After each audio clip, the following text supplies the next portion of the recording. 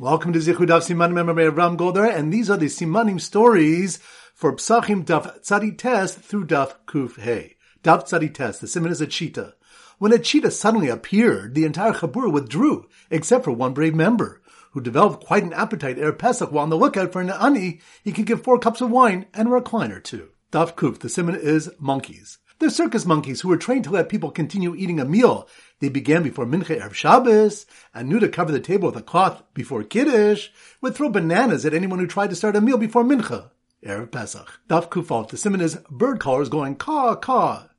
After Kiddush was recited in Shul at the bird callers convention, participants made Kiddush b'makam suda, and then flooded around the corners of the room meeting each other without making another bracha, with the intent to fly back and conclude their meal in their original setting. Daf Kuf Beis, the Siman is a cave.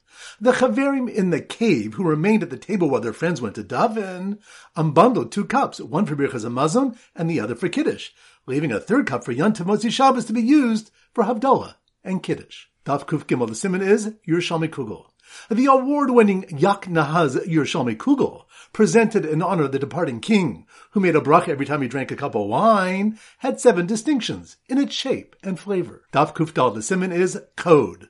The Kohen who discovered the secret code that was hidden in the last clause of Havdalah before the bracha realized it was a message for him to separate from his friend Levi and to only say brachas that day where the word Baruch is not recited both at the beginning and at the end. Daf Kuf He, the Siman is a Russian hacker. The Russian hacker who created a Shabbos robot that automatically interrupted his meals when the time for Kiddush came Friday night and featured a day reminder for when he forgot to make Kiddush at night was known for his very late Shalosh Shudas because Shabbos was no burden for him. Alright, so that concludes this quick session of Simanim Stories. This is Rabbi Avram Gold from Zichud wishing you a great day and great learning.